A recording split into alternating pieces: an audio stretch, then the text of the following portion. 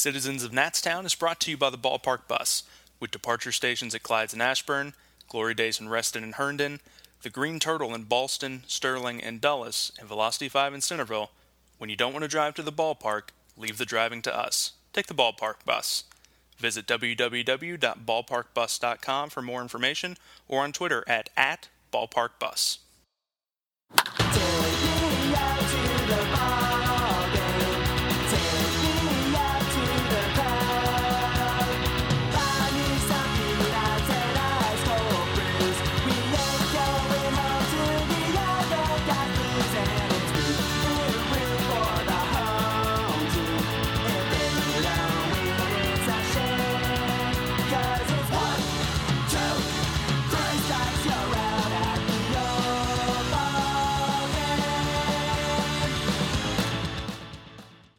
All right, and welcome to Citizens of Natstown. From a new locale, temporary for the evening. Okay, you can admit where it is. It is in my mother's basement. No, he's not 30 and nerdy. I'm house sitting people. A likely story, but anyway. That's what I like to tell you. Trying to vouch for you. I don't know if it's working. So, pretty short week as far as baseball for us. 4 games. We had a rain out. We had a travel day out to the West Coast. A lot of stuff kind of happened. Actually, we should probably just start with the Zim injury, and then we'll go from there. I don't know, when it happened, I wouldn't say I was necessarily worried about it at first. I was a little perplexed. Like, why was Zim scratched? It was a bit perplexing. It was minutes before game time. Yeah, and had he just had the day off, I wouldn't have thought twice about it probably. Right, but they had the lineups out. They had the lineups out, the regulars were in there, and suddenly you hear Zim scratched, and you're like, what? And they did an X-ray, which showed no structural damage. I'm guessing they mean bone structure there. And so then it turned out that he was supposed to be back in the lineup Tuesday, took batting practice, didn't feel so well. So they did an MRI, which again showed no structural damage, this time muscle and tendon structure. Well, they did see... And then there's inflammation. The inflammation around the AC joint. There's an AC joint. It's painful. Having gone through it, I don't know how it's affecting him at the bat, but not throwing. Because the joint itself is so you can pull your arm above your head. Yeah. So you would think, unless you're a sidearm guy, which puts most of the strain here. Zim kind of used to be a sidearm guy. He's gotten away from that, though. And he has that new, much slower overhand. More accurate, at least. Yeah. And that's really what they were going for. Yeah, but, it's basically he jammed his shoulder. Yeah. And he did it by going after all those... I'm sure it had to be one of those plays. Those amazing plays he went down. They look like they kind of sting a little bit. Like that one where he dove headlong for, what was it? It was against the Reds, where he just... Yeah, we remember. It was Ludwig, yeah. I want to... That wouldn't be the right shoulder, though, would it? It's his right shoulder. Anything that he's diving for, he'd be landing on his left. Well, but he dove kind of like... landing because he dove towards the line. Oh, okay. That makes sense. So he then landed on his right shoulder. But he's done that numerous times over the years. And it's probably just sort of a culmination of all that. And it's, they don't feel it's bad enough where they have to DL him, so they feel he's going to probably be back this weekend. Well, and they haven't ruled out putting him on the DL yet either. They've simply said if he's on the DL, it's not going to be long. Well, it's retroactive to... Yeah, Saturday. If he does go on the DL, it's not going to be long. It'll definitely be a short trip. Yeah, and, that's a good thing and all, but, let's face it, it's not really a bad thing, I guess, it's kind of a bummer, because we love to watch them play, but, hey, it could be worse. Yeah, it could have torn an abdominal muscle. Yeah, I know the first thing that people think of this, though, is LaRoche last year. Yeah. That, it's not bad, and then it turned out to be catastrophic. And I really don't think that's the case. No, LaRoche was a very different case. He had a legitimate tear that was identified and he wanted after. To play through it. Yeah, and he tried to do that. He wouldn't have been the first player to do it. Adrian Gonzalez did it. Pujols, a couple of years ago, ruptured his UCL, and he played through it. And then he needed Tommy John surgery, and then he just never got it. I don't know what happened with that injury there, but it's really weird that he just he got better. Yeah. Of course, Pujols is a freak of nature. Yeah. I guess all Major League Baseball players are in a way. I mean, that dude came back from a broken wrist in a month? Yeah, no, that was freaky. He was they put him on the 15-day DL. They said this was going to be an 8-week injury. As soon as the 15 days were up, he was back. Which is absurd. Yeah. I remember reading about that too, because who was it? Chris Carpenter or forgot who it was on the team said they asked Albert Pujols, "So how are you feeling?" He said, "Shake my hand." Grab him by the hand and jerk the guy up and down. All right, that's a hard thing to do with a Major League Baseball player.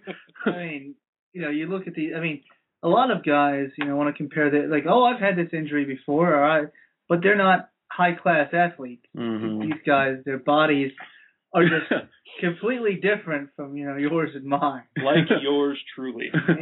Yes, you're exactly like Jim there. I know you wake up dreaming at night, wake up feeling, no, but just face it, TJ. No, and these guys, I mean, and not to mention that they have a full-time medical staff. Yeah. That's their job is to get them back from whatever it is. Though I do believe, I am a firm believer that it's comically enjoyable to compare the Nationals team doctor to Dr. Nick from The Simpsons, because it sure seems that way. It does seem, but if you look around baseball, if you look at the injury report for all 30 teams, it's fairly similar. It's not uncommon for a team to say, no, our guy's straight, he's gonna be fine, he'll be back in a couple days. You don't want the fans to lose hope. I mean, that's. Yeah. If you look at what happened with Carl Crawford, his wrist hurts, he'll be back soon, and it's there might be something wrong. We're sending him to Dr. James Andrews. Yeah. He's missing the season. Yeah. That's our Chase Utley, who's out in God knows where, just wandering around a desert somewhere, and no one knows actually what's wrong with him besides that his knee and hip hurt. I know what's wrong with him. He's old. Well, I was going to say he's Chase Utley. That's a big problem. Yes. He's a good baseball player, but he's still Chase Utley. Yeah, it worries you when guys like him age rather quickly. Or exist. Because you look at Chipper Jones at 40 years old as an OPS over 900. No, you got that's where you got to give big credit to Chipper Jones. I make jokes about him a lot. Old Larry, he's over the hill, but I guess it's better to be over the hill than to be buried under it. So yeah. And kudos to him. He's had a nice career to this point. So. Well, moving into the week that was. The week that was. And Friday, that were not. Last Friday, we kind of covered this because we were kind of in the middle of the game while we were recording. Mm-hmm. Beat Miami 2-0. Detweiler gets the wins. Zambrano the loss. Hot Rod with the save. Detweiler again looking. No, he's been sharp. He's been a lot of fun to watch. I mean, fantastic. I was happy when the Nationals put him in the rotation, and but still at the same time, a little, waiting to see what he was going to do, simply because he had been in the rotation before.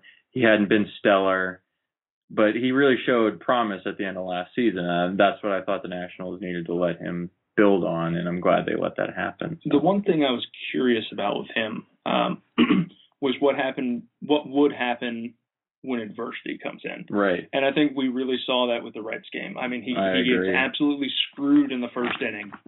Gives up 4 runs.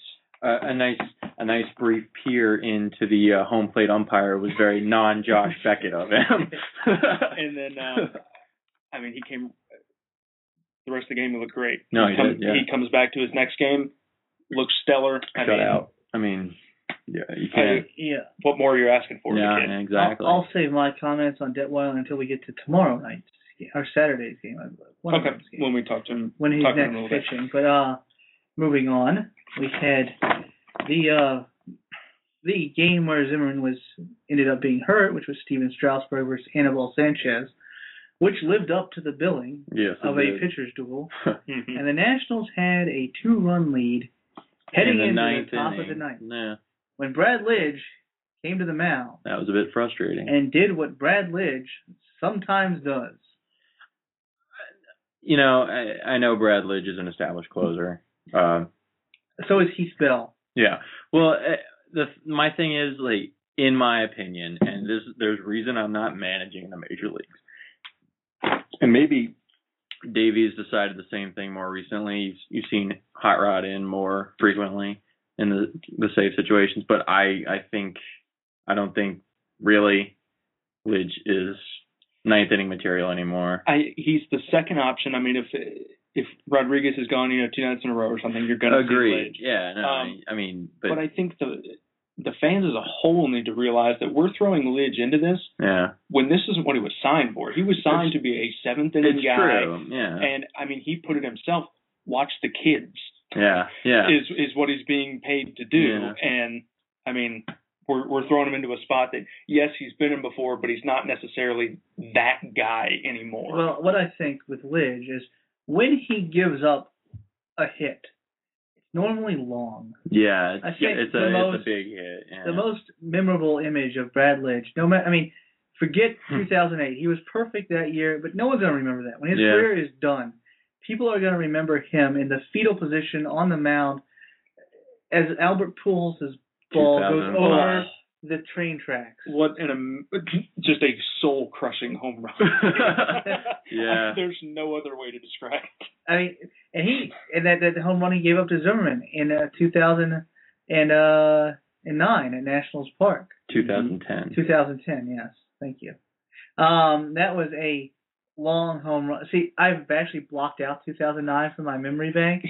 So I'm like, there has to be something I don't know how you can black out 2009 and not discredit not credit how awful 2008 was.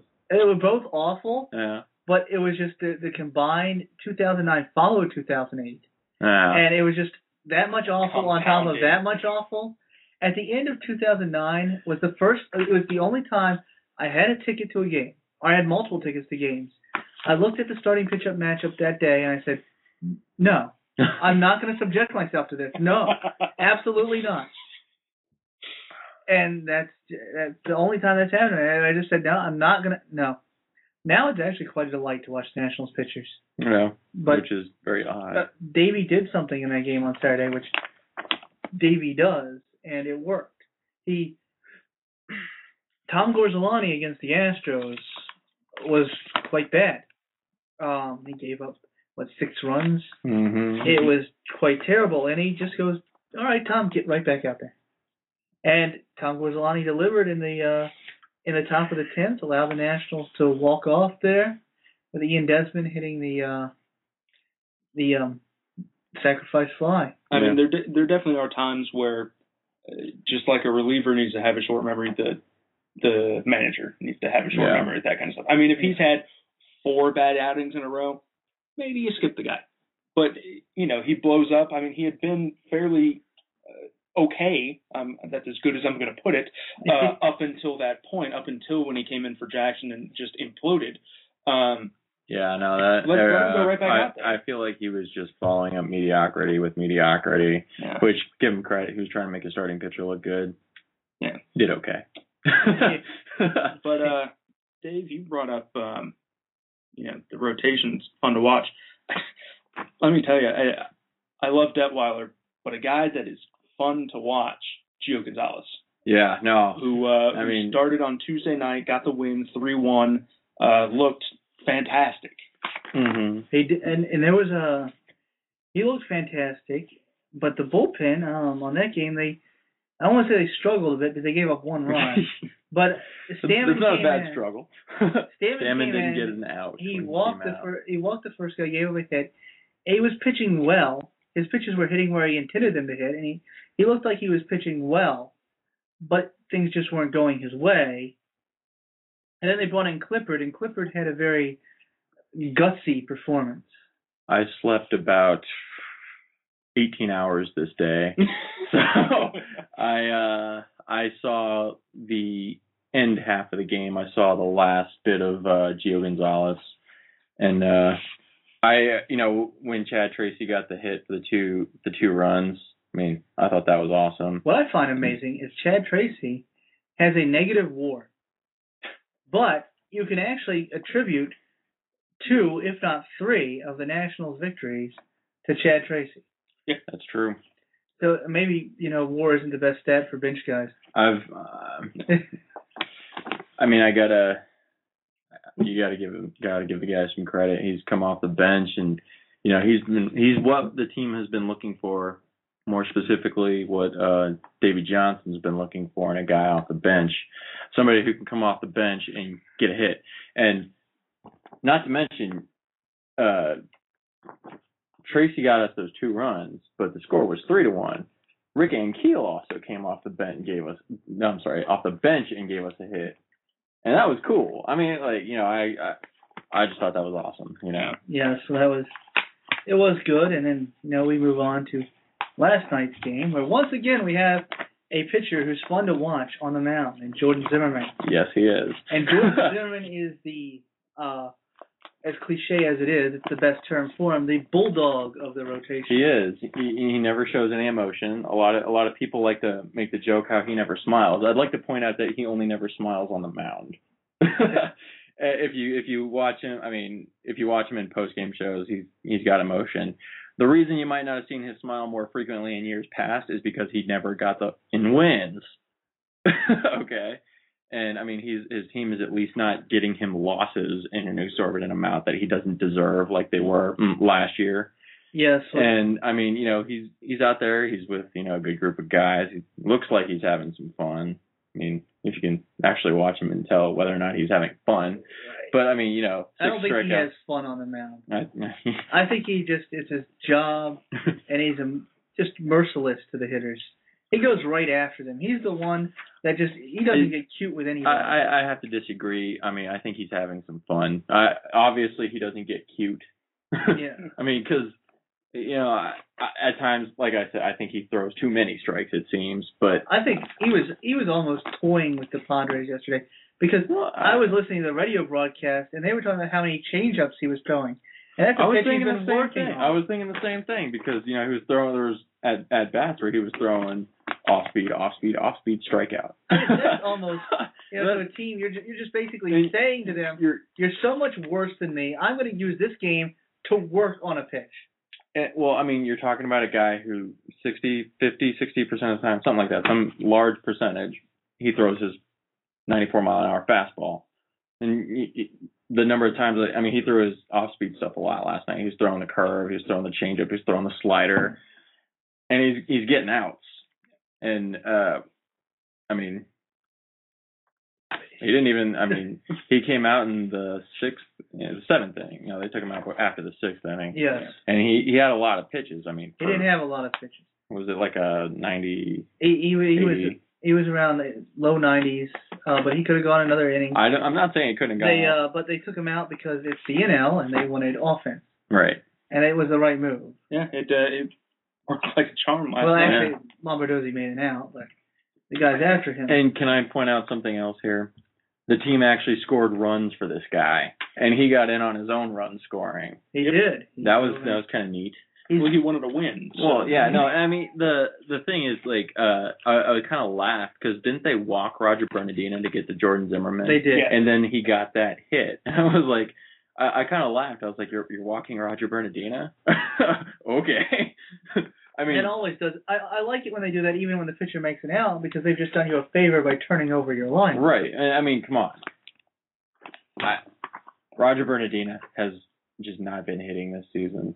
The only thing he has going for him right now is that Jamie Carroll is now in the minors. Yes. Brett Carroll. Yeah. Brett Carroll. Brett Carroll, not Jamie Carroll is in the minors, but that's the Twins. He's not on their minor. He's on their major league. Yes, but he's in the minors. He's on the Twins. Oh. Yeah, we were talking about Jamie Carroll earlier. Brett Carroll is in the minors. And that speed guy off the bench, pinch runner type guy, that's Bernardino right now. He can play the field if we need him to do so, but that's kind of he's a late defensive replacement after somebody's been pinch hit for. I mean, I'm sorry to say it, but Roger Bernardino is just never, to this point, and, I'm happy to be proven wrong. I might be proven wrong tomorrow. I could be proven wrong tonight. He just hasn't put it together at the plate, at least not to this point. Will he? He hasn't really put it together in the field either. That's he does his Bernardino two steps back whenever he sees a ball, and then starts taking a poor route to the ball. I haven't. I mean, maybe I just haven't paid as much attention to Bernardino he hasn't been in as many games either. But like a couple of games there, it looked like he was taking better routes. He still steps back. He's still okay. He sees the ball coming, takes step if not two back, and then comes in on the ball. Yeah, and what he's got going from there is he's got the speed to make up for it. But that's when I think we talked about this before with Carlos Beltran, where he never does. The best center fielders are the ones who don't make the spectacular plays because they don't have to. So. Yeah, it's not the web gym. It's the outfit. They make it look routine. Yeah, here's a question for you. Mm-hmm. Tell me which starting pitcher I'm describing. A first-round pick, tall left-hander that throws in the mid-90s with a sweeping breaking ball. Ross Detweiler. Yes, and Clayton Kershaw. Yeah. It's actually interesting to me that it took Detweiler a while to put it together, and maybe he hasn't yet, maybe he has. But his scouting report from the draft read the exact same as Clayton Kershaw's. Now, I heard this somewhere recently, and I don't know how true it is, but I heard that lefty, and you look at Kershaw, and it doesn't necessarily sound true, but I heard that lefties have a tendency to sometimes develop a little bit slower. People probably say that because of Randy Johnson. Okay. I mean, he took forever to develop.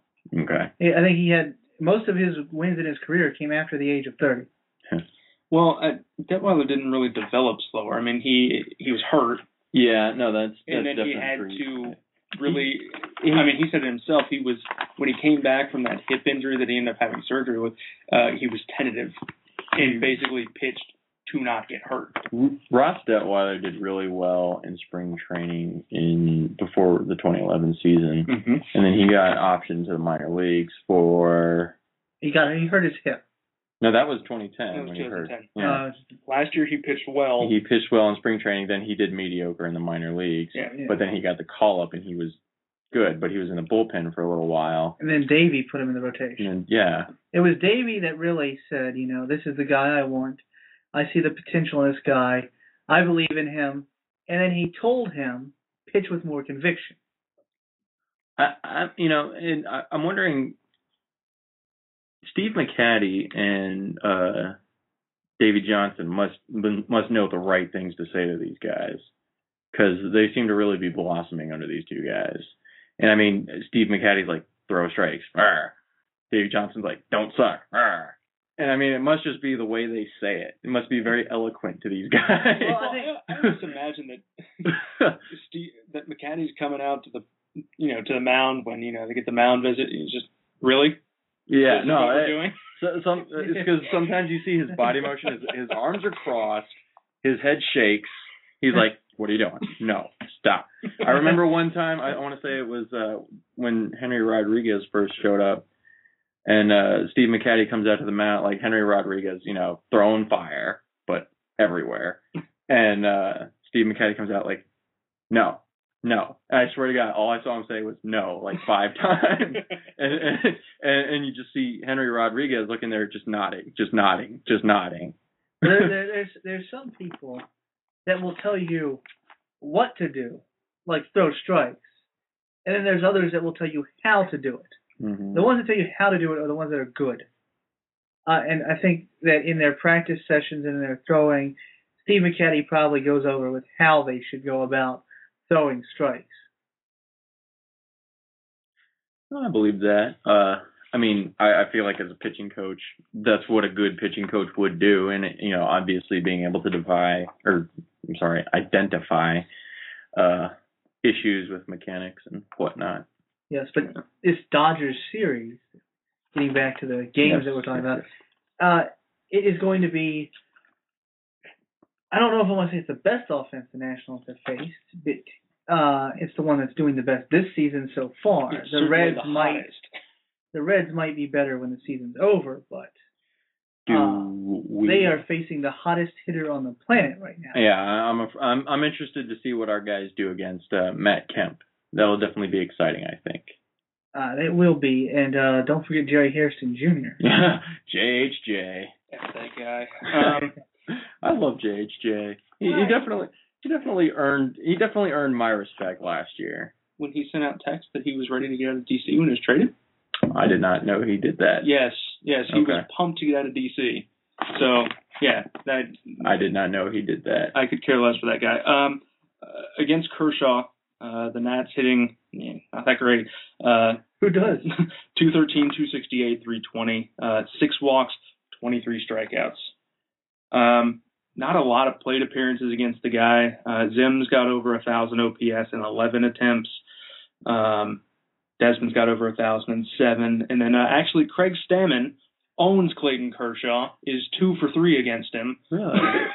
That's impressive. Maybe we should put Stammen in right field that day. Wow. Stammen's actually a good. He's a good hitting pitcher, so that does not surprise me. Both, I want to say there's at least a couple. I mean, it used to be Levo. He was a good hitting pitcher, but the two that come to mind right now are probably Craig Stammen and Jordan Zimmerman as our best hitting pitchers. Edwin Jackson got a hit the other day. So did Gio. Det, waiting for you, buddy. Got to keep up with the crowd. I think Jordan Zimmerman was the last one to get a win. Detweiler was the last one to get a hit. Even Tom Gorzolani has a hit. Yeah. Detweiler. And Tom Gorzolani has a save. It's true. 3 things.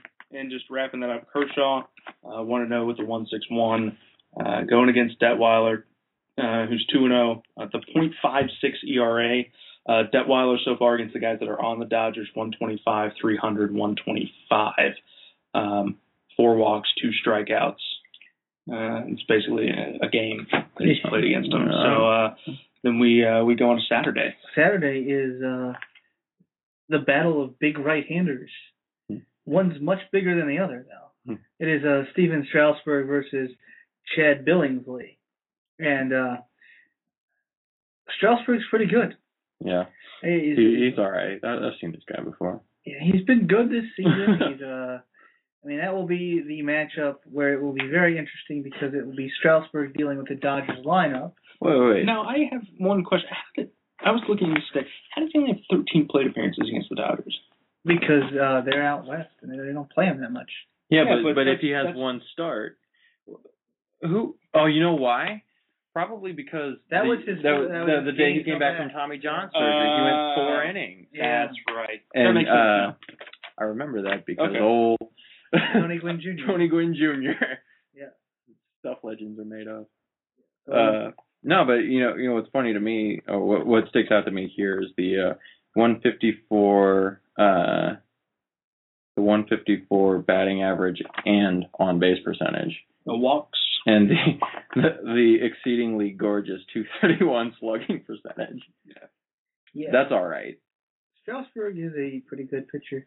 Billingsley is the Nats have done okay against him. They've hit as a whole 236, 312. It's really the slugging percentage that's good. It's 447. So they don't hit him often, but they hit him hard. Yeah, I believe that. You know why? Because John Lannon can cream this guy. John Lannon doesn't care if your name is Clayton Kershaw. He'll put it in the seats. Yes. That was hilarious. I thought I was just drunk that night.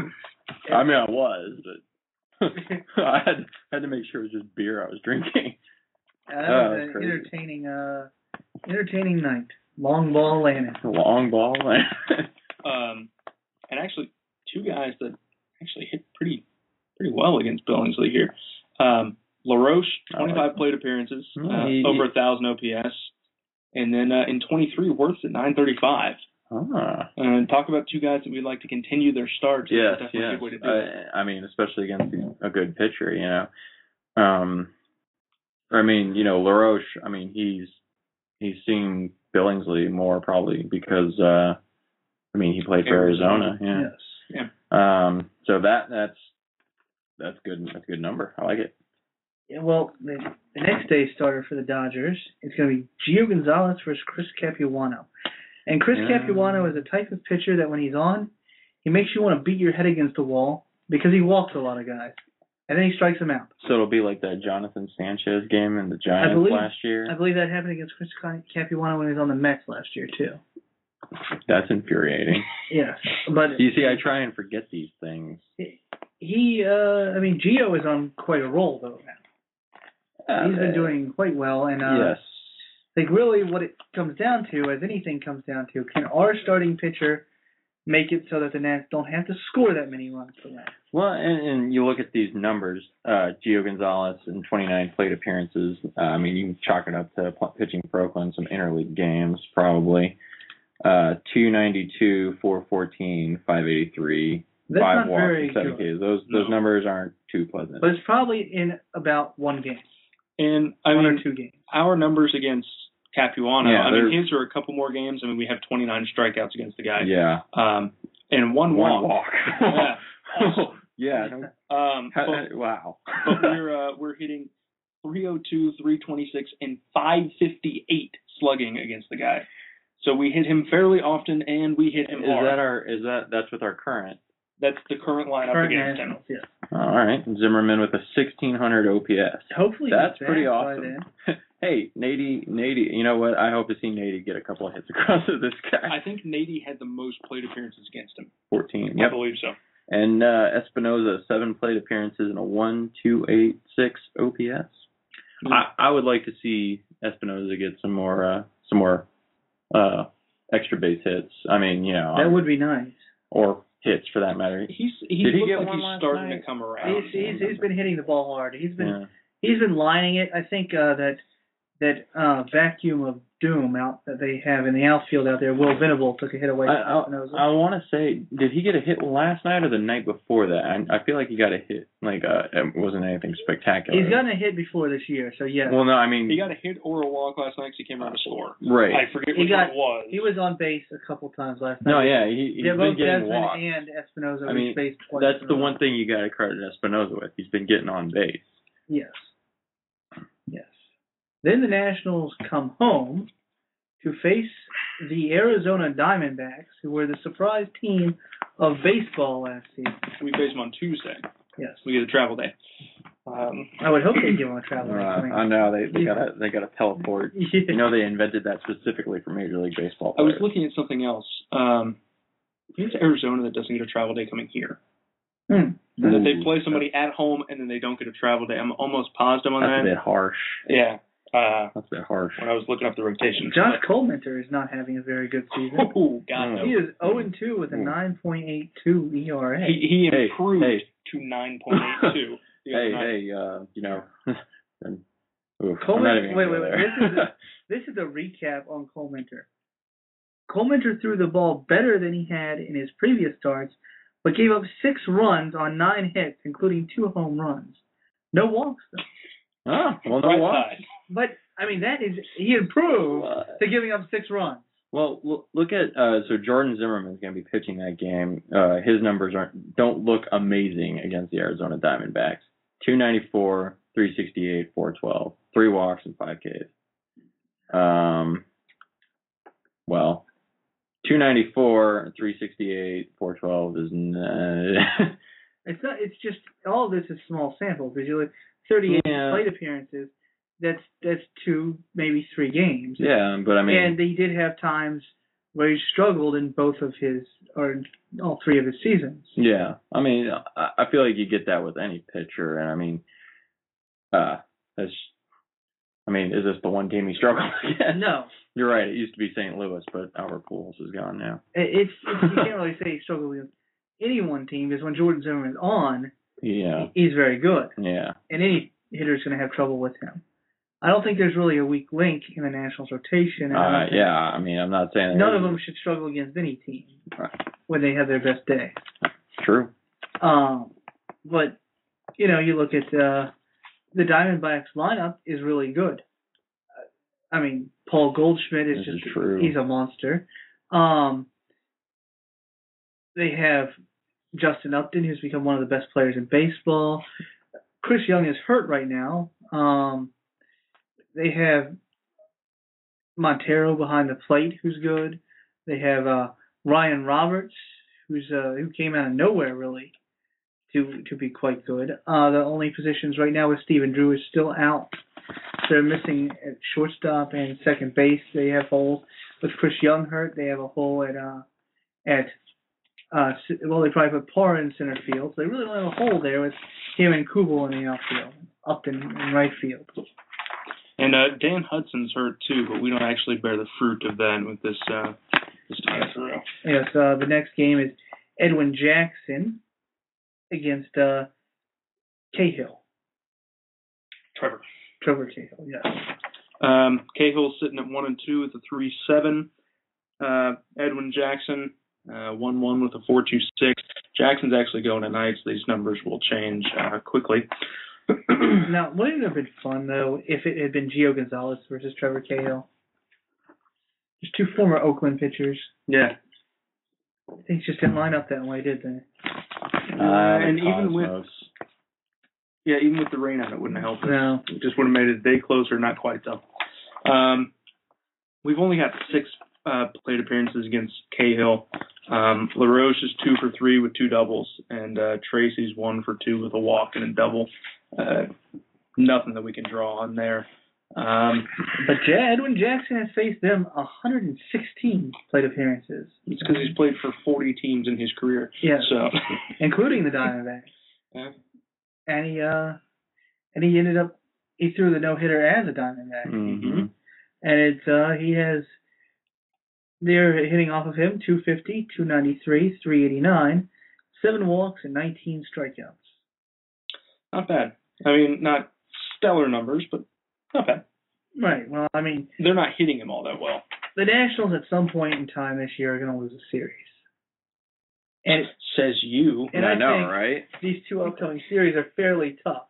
The eternal pessimist over here. They're against, the Dodgers right now are I don't know about one of the best teams in the NL. I don't know about the D-backs one. I think the Dodgers one is definitely one that we could drop. Well, the D-backs, 2 of 3. The D-backs were, they were the best team in the NL West last year, and they've been playing okay to start the season. What? The 9.82 ERA isn't good. That's the one weak link in their rotation. I mean, look at the next day we have Ross Detweiler versus Joe Saunders. Oh yeah. And John Saunders. I mean, yeah. Yes, John Saunders. Lawns. But, Joe Lannon. He West Springfield High School grad. He is. Yeah. He went to Virginia Tech as well. Yep. He is pitching well to start the season is 1-1 with a 1.29 ERA, but he's still Joe Saunders. And at some point in time, he's going to get out of bed in the morning, and he's going to look in the mirror, and he's going to realize he's Joe Saunders. And he's going to go out on that mound. And he's going to remember, I'm pitching to major league hitters as Joe Saunders. Yes, and it's not going to look as good as a 1.29 ERA. And, Detweiler, again, his numbers will be different by then, but that 0.56 ERA, that's going to change at some point, too. It may not go to an astronomical number, and may stay as a very good number, but I don't think anyone's finished the season with an 0.56 ERA. No. And one thing I want to, do you guys mind if we touch on tonight's game just as a quick talk, something to talk about? You're going to talk about the Padres and touching on stuff? I don't think that's appropriate. I feel like it's something I should have said. Anyway. We've got Jackson. Who are we going up against tonight? Oh, I didn't look in all honesty. It is the one guy. That one guy with the face. That you've heard of, Edison Volquez. Edison Volquez, yes, right. that's right. Came over in the Reds trade for Matt Laketos. Yes. Well, I wanted to bring it up because, a lot of people were very unhappy after Edwin Jackson's last game. I don't really think that one game is a fair judgment of Edwin Jackson. I think if there's one team he can at least do okay against, it's the Padres. Do okay again, or do okay with. do okay pitching. Oh, again. Jackson, not Volquez. Sorry. Yeah. No, actually, the Padres own him. Do they? I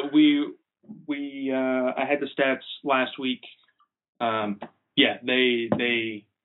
Oh. I think it was like 60 plate appearances. So I mean, it was a couple games. They hit him hard and often. That's current Padres, but because that wouldn't have included Adrian Gonzalez.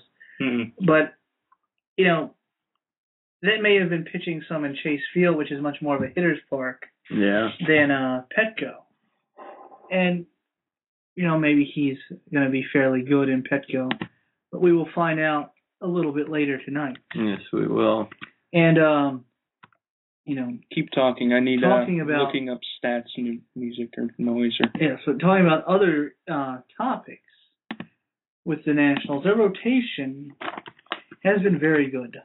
I don't think there's any way to say that their entire staff, rotation and bullpen, has been very good. There aren't words to quite describe. You're running out of words to use to describe what the Nationals are as far as their pitching goes, because good just doesn't seem to do it justice. They're all inspiring. Yeah, all inspiring. I think they're from a different planet is actually what we're dealing with here with these numbers. Fair. Yeah. And Edwin Jackson versus the Padres, they are hitting 320 off of him with a 433 on-base percentage and a 480 slugging percentage. So an OPS of 913 for those of you scoring at home. Jason Bartlett, well, he didn't do too well. The guys that did the damage are actually Chris Denorfia and Orlando Hudson, but there's only in 3 plate appearances.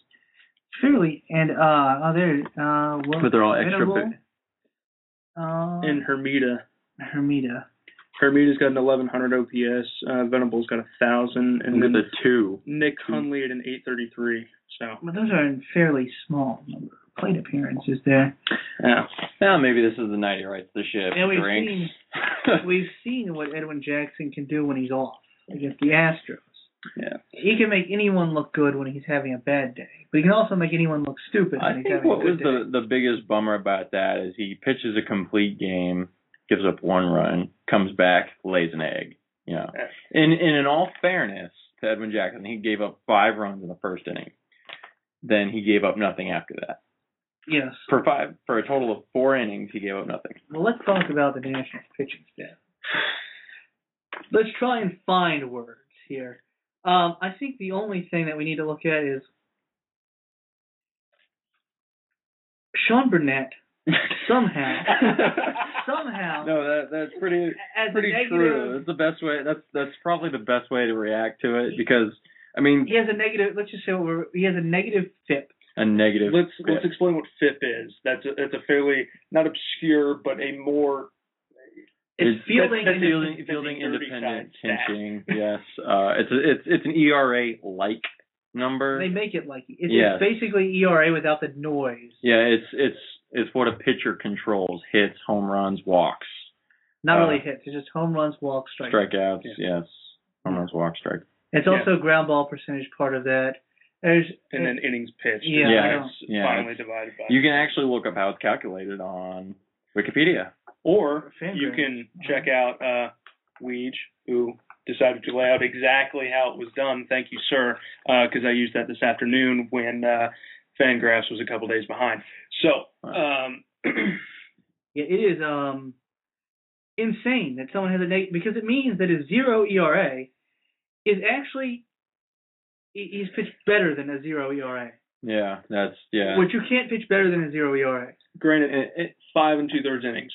Well, okay, but still, small sample size. I think it's just, but it's absurd. It's almost like a punch in the Nationals fans' face from the baseball guys, being like, "You made fun of this guy last year." Boom. His OPS against is 500. Yeah, that's that's lowest on the team. Hot Rod. Starters. The starters are there. Starters. Look at the starters. OPS against. Well, let's run down the big numbers first, and then we'll get into the other side. Through last night's game, 160 strikeouts and 8.57 K per 9.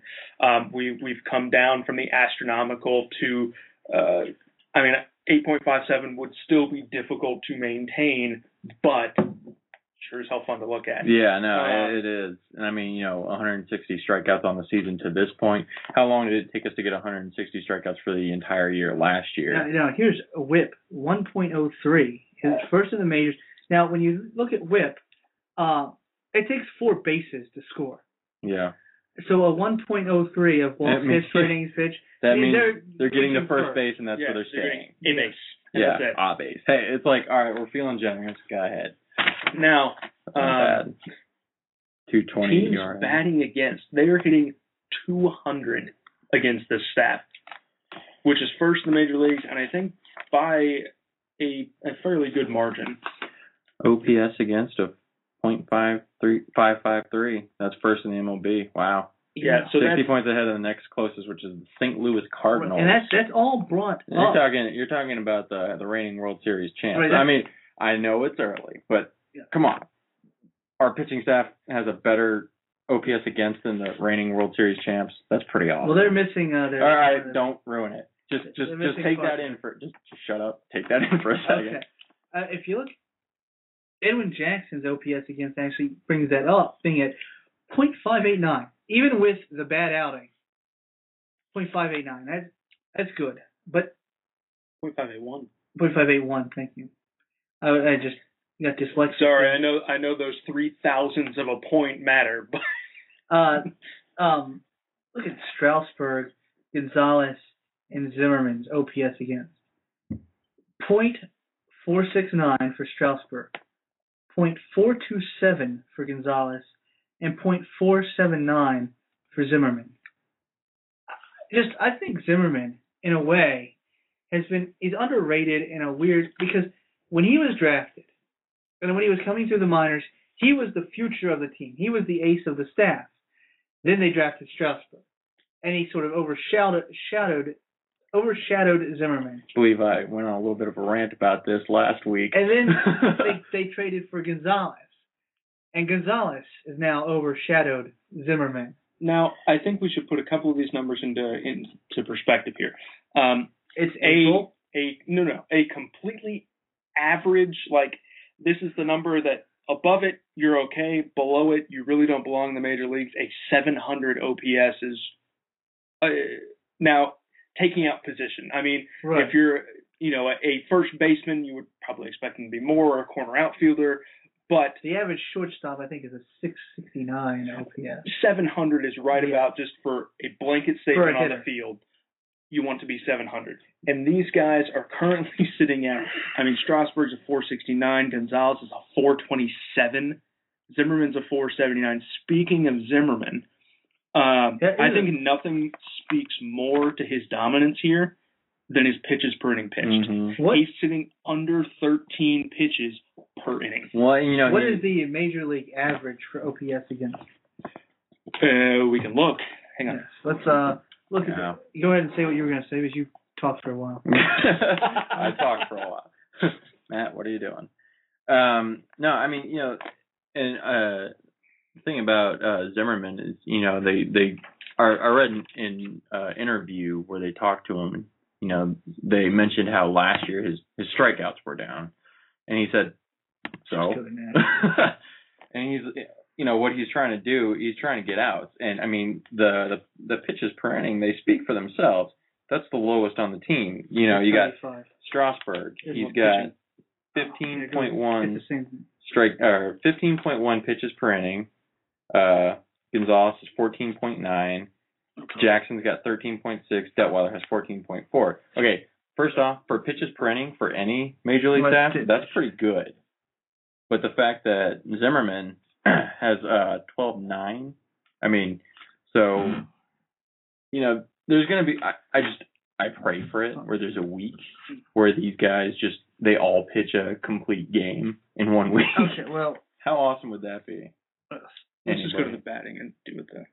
Yeah, the major league average for team OPS is 695. So you can see that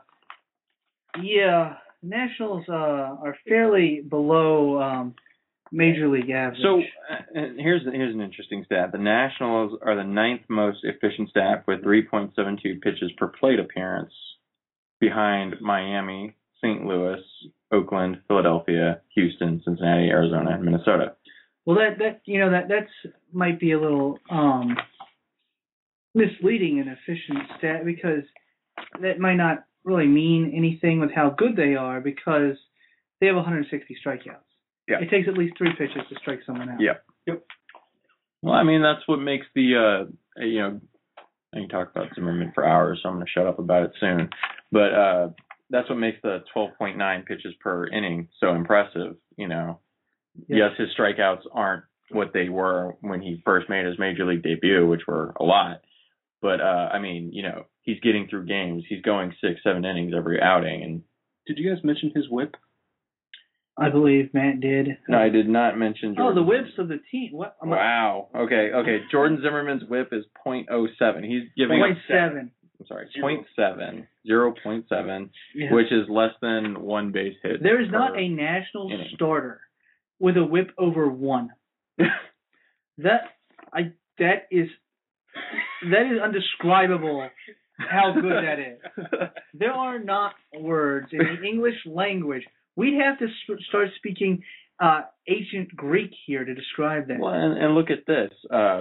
Zimmerman, 0.7 walks per 9. Okay. Strasburg, 2.2 walks per 9. Jackson, 1.4 walks per 9. Which is impressive for him. Yeah, and Detweiler, 2.3. Here's the most impressive The worst walks per 9, quote unquote worst, is 2.7 by Gio Gonzalez. That's impressive. Well, we were told he had control issues, because of where Gio Gonzalez came from with his walk. Yeah. And now where he is, I mean, Steve McKinney hasn't been working with him that long. Let's see if this continues. I mean, the biggest thing is going to be how long can we ride this pitching out? Okay. I want to keep going with this and just stop me when you get tired of it. But, okay, Ks per 9. Strasburg with 9. Gonzalez with 10.3. That leads the starting staff. Zimmerman with 5.3. Jackson with 9.5. Detweiler with 8.4. And you have to imagine Zimmerman is going to come back. Yeah, I mean, because he's more of a strikeout pitcher than that. He's a career 7 per 9 guy? Yeah. Okay, are these where it says walks? These are all the walks that the starting staff has given up. Total. Yeah. Total. Okay. Strasburg with 6 in 3 games. Okay. We have innings pitched over the last. Yeah. So Gonzalez with 7. Jordan Zimmerman with 2. 2 in 27 innings. 2. So his 2. So his strikeout to walk ratio is 8. He's thrown 8 more or 8 times as many strikeouts as walks. And Jackson with 3 and Detweiler with 4. That's all season to this point. Now here's something else. When Jordan Zimmerman gave up the home run to Orlando Hudson last night, that was the 4th home run that the Nationals pitching staff has allowed this year. The 4th. April's almost over. You're dealing with, when people say it's absurd, that's probably the best way to describe how this staff is pitched. Yeah. Nobody should be this good.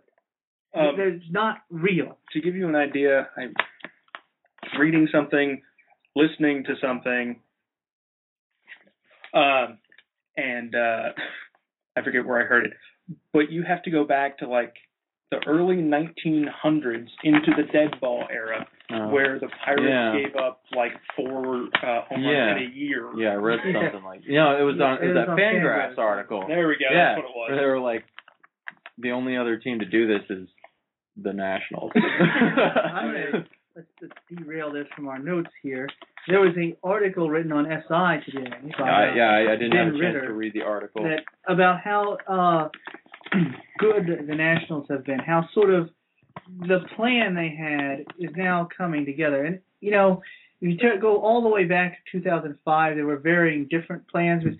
They first started out with just sort of dressing the team up to sell it. And then they had, so that was 2005, and in 2006 rosters were built that way. Then the 2007 roster was built to be terrible and get the number 1 pick, which they missed out on. that number one pick was Tim Beckham, who has not made the majors yet and is hurt at AAA currently. Then they continued with the plan of being awful, and Jim Bowden continued to do well on that with getting Millage and Dukes, and 2008 was an awful year for the Nationals. And they lost 102 games, but they got Strasburg out of it. In 2009, Bowden was gone before the beginning of the season, built absolutely no bullpen, and that year was the Nationals allowed something absurd, like almost 6 runs a game. Yeah. It was a really bad year. It was awful. And so they lost 100 games again and got Harper out of it. And you look at the other plays they got later in the draft and all, but they were built to scout, and they were building up the minor league system, and they were doing it sort of at the expense of the major league team. And there's some merit to a team being willing to be that bad, take that much criticism, and just ride it out. And not care. Yeah. But, I mean, if you look at another team in this town, the Washington Redskins have always, in at least their player moves, catered somewhat to the fan base. Mm-hmm. And all they've ever really done is they've been a 6-10 and an 8-8 team. They've been mediocre. They haven't been the worst team, but, you know, Nationals were terrible. But you sort of see how that pays off, and you have to ask yourself, are you fine having those 2 really, really bad years and now having good times on the horizon, if not already here, or would you rather watch the Baltimore Orioles, who win 76 games every year? Well, I did see several people comment on this, particularly one of which was saying that he felt that he was owed something because Rizzo basically said that they weren't going to go out and pay for mediocre free agents to come in, and when there was no difference between going, 60 and 102 and going 70 and 92. Yeah. He would rather just bring up somebody from AAA, have them play, and have it play out. And I don't think this is anything unique to Rizzo, though. Yeah. Look at the Minnesota Twins. They brought in Josh Willingham, but they got him for pretty much a bargain. Yeah. And they their pitching staff, they didn't sign any pitchers. They said, we're going to ride Nick Blackburn and whoever else we have to wherever they take us, and that's probably going to be 100 losses. And don't get me wrong. I mean, I absolutely agree with the fact that, especially seeing that, I mean, maybe this is me being naive, but them saving the couple $1 million last year, if that can mean bringing in somebody later that actually will help us win when we are trying to win. In 2008 and 2009 and hell, 2010, we weren't coming into it going, this is our year. Yeah, no, the Nationals got out of the gate fast in 2010. Everybody was like, oh, is this the Nationals year? Is this the Nationals year? Every fan wanted to believe it was, but it wasn't. 2011 is when I think it finally started to show that those building blocks that we sucked for were starting to pay off. We had a couple guys come up from the minors. Ian Desmond came up in 2009, the end of 2009. Espinosa came up at the end of 2010. Desmond suffered from a sophomore slump at the plate, but he improved his defense last year. Right, and when you're talking about the plan to put the team together, the plan is Stan Kasten's thing. Let's forget Kasten. Right. He didn't help build this team. He was more of a detriment. He was as much of a detriment as Bowden. And really the moment where they started to really move in the right direction was when Bowden resigned. Right. But I mean, it's interesting to see all the pieces that have arrived since just 2009.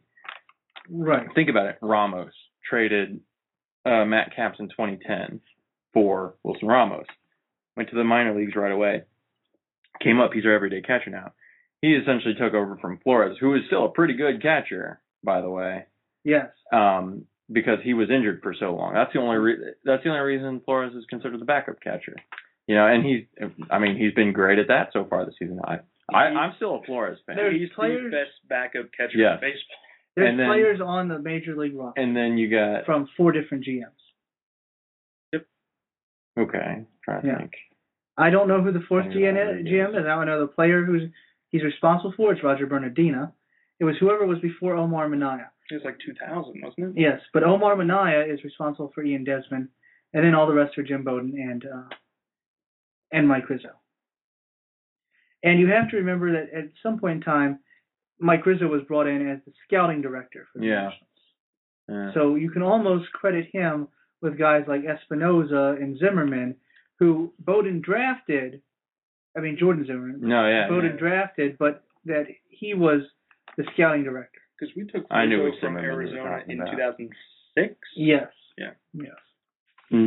Jordan Zimmerman came up because Rizzo drafted or scouted him in Wisconsin Stevens Point and dead cold and said, "Hey, this kid can pitch." He was a result of the non-trade of Soriano. Yes, because he walked.